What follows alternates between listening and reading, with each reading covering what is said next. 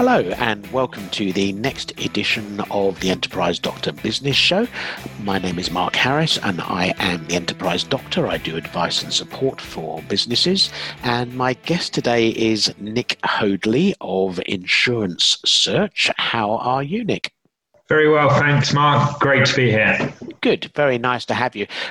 Because this is audio, people can't see what I can see on a Zoom call, which is a brilliant backdrop that you have with Big Ben on one side and the Empire State Building on the other side. And we will talk later about why you've chosen that to be your backdrop, because I know that's quite relevant to you.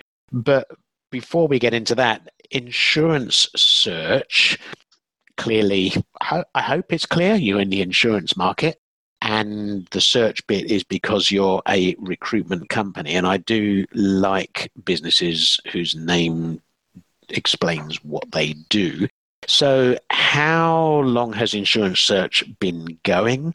And what's the sort of journey to today? How have you grown it from a standing start to what it is today?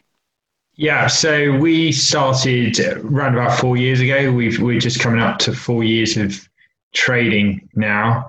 I believe we met Mark about 6 months before that, so we've known each other now for almost 5 years of that time, which has been great.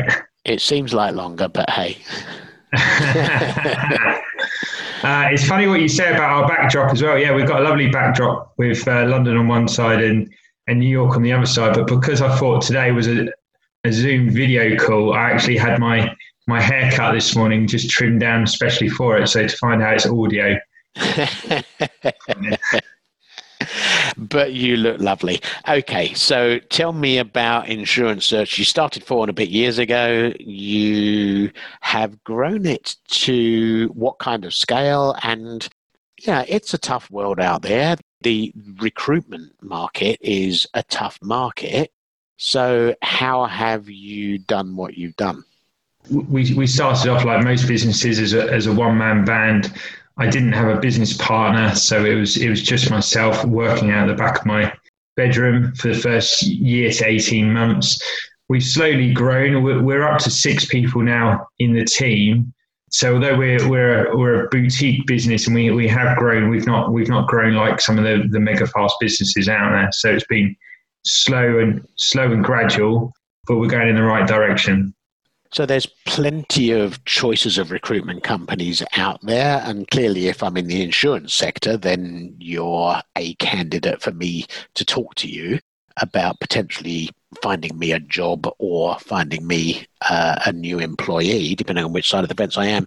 But what is it that makes your business special? Why are you being successful? Why are you growing when others might not be? Okay, so I'd say there's 3 answers to that. The first thing is the data that we have, and that's very much gives us the reach to speak to the most amount of candidates in the market. That's a very important thing on how we go about doing our job.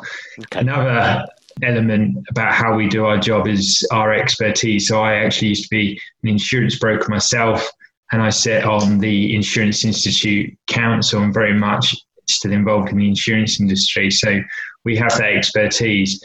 But I think it's our why. We work to help people, and our motivation every day is to actually help people. Either if they're in a job at the moment where they're very unhappy, it can really affect your whole life if you're not happy at work. And I've certainly experienced that in the past. If you're out of work for no fault of your own, if you've been made redundant and you need helping back into the market, or if you just need educating. So perhaps you're working at a small business on the high street and you actually don't know about the career opportunities that you can have. We've certainly helped lots of people go from very run-of-the-mill standard jobs on the high street to working in big city firms now and doing really well. So I would say the main thing is our passion for helping people. Excellent. I only wish I was in the insurance industry and needed to hire somebody. I'd use you. Okay, so up to about 7-8 weeks ago, things were going swimmingly, and then this funny, or perhaps not so funny, thing called the virus hit us. and lockdown and all of that good stuff. So how did that impact you? What was the effect on the business? It's been a massive challenge. To be honest with you, it's been a huge challenge. I think the recruitment sector was probably one of the first sectors to be hit.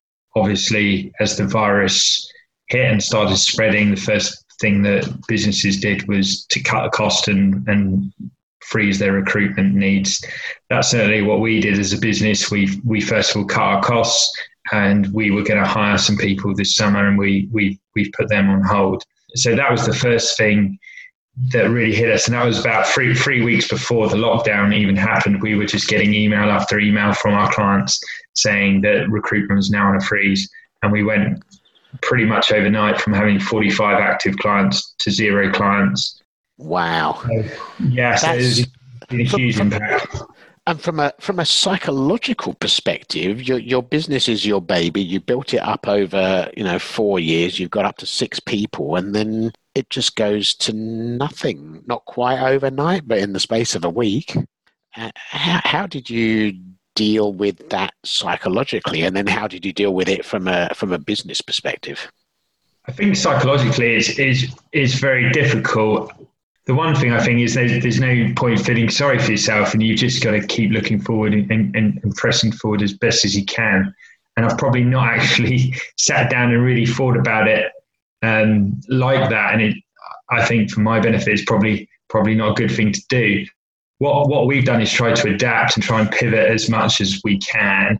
So very quickly, we looked at some of the markets that might still recruit during this time. And within the insurance market, the majority of the work that we do is within broking and underwriting.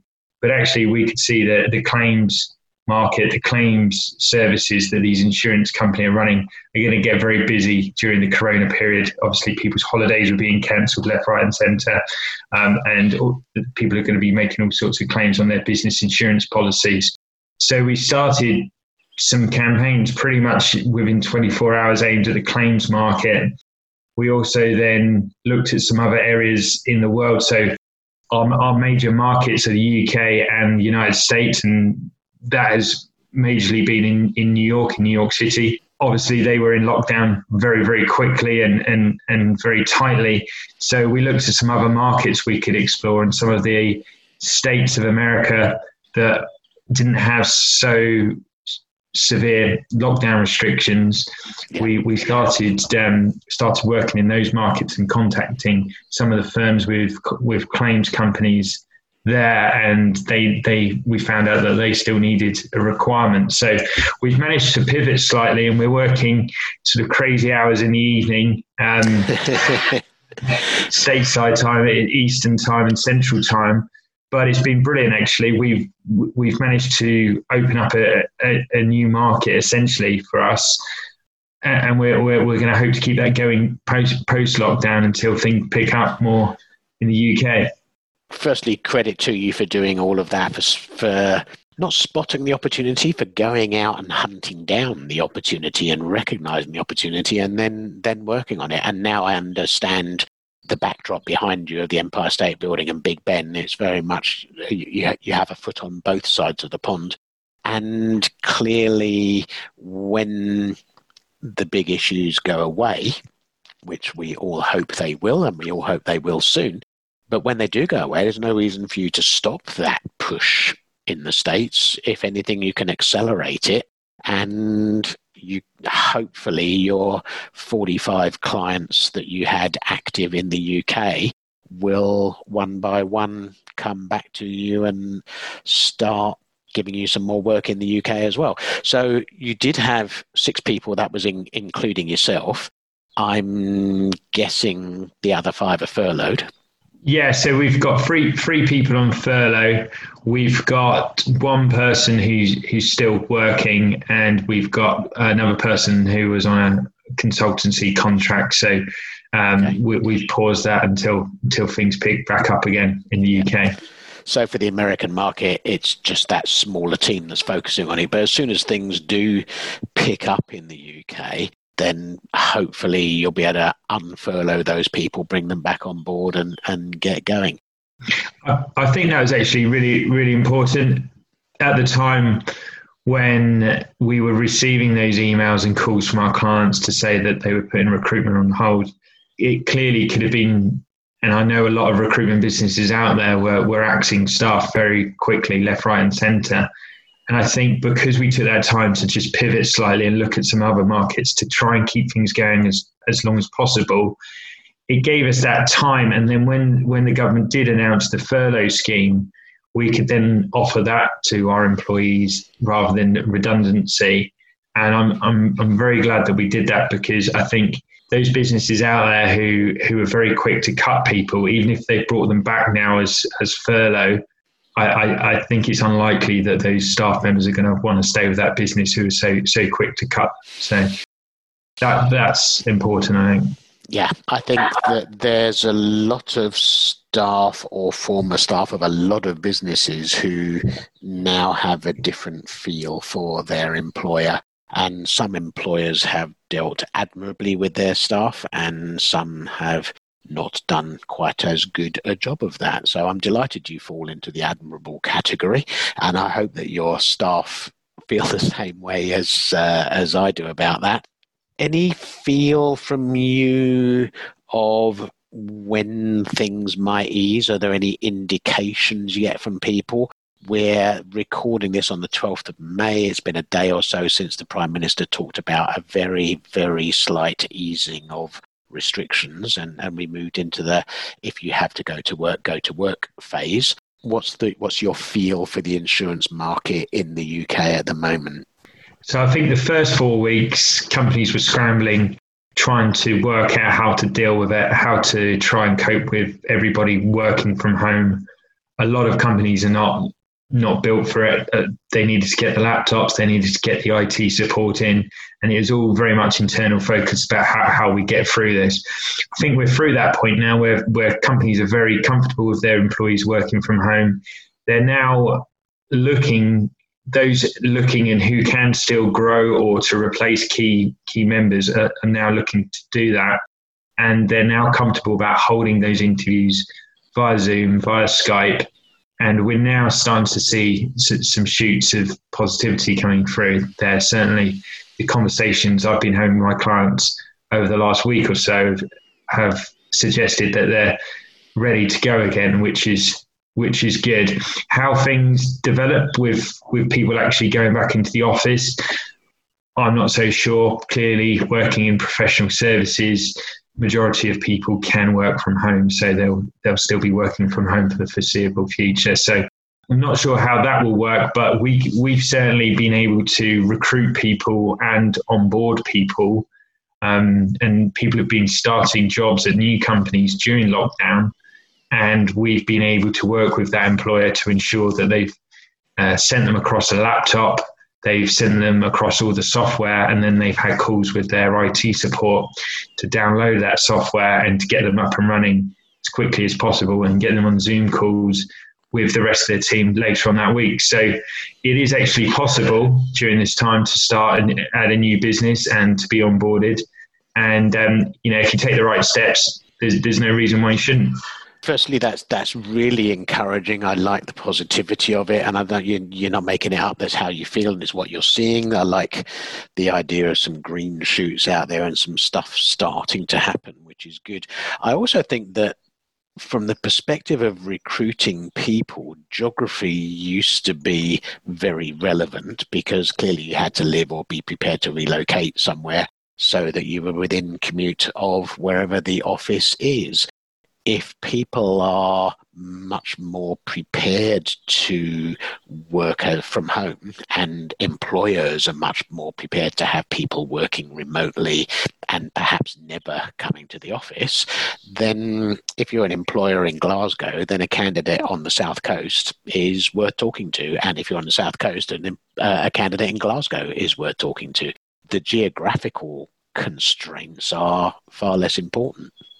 Definitely. I think as more and more businesses go remote, it doesn't matter on geographical location, whether that be in the UK or across the globe. If you want to get the right person for that particular position, then you can do that. And it will allow other teams to work across different time zones as well, which would give you actually more hours of the day productivity wise. So that's interesting because I hadn't thought about the time zone angle. Because what I was thinking when you're talking to clients in New York or central United States, you haven't really got access to that many candidates. Clearly, you're building your candidate list in that geography.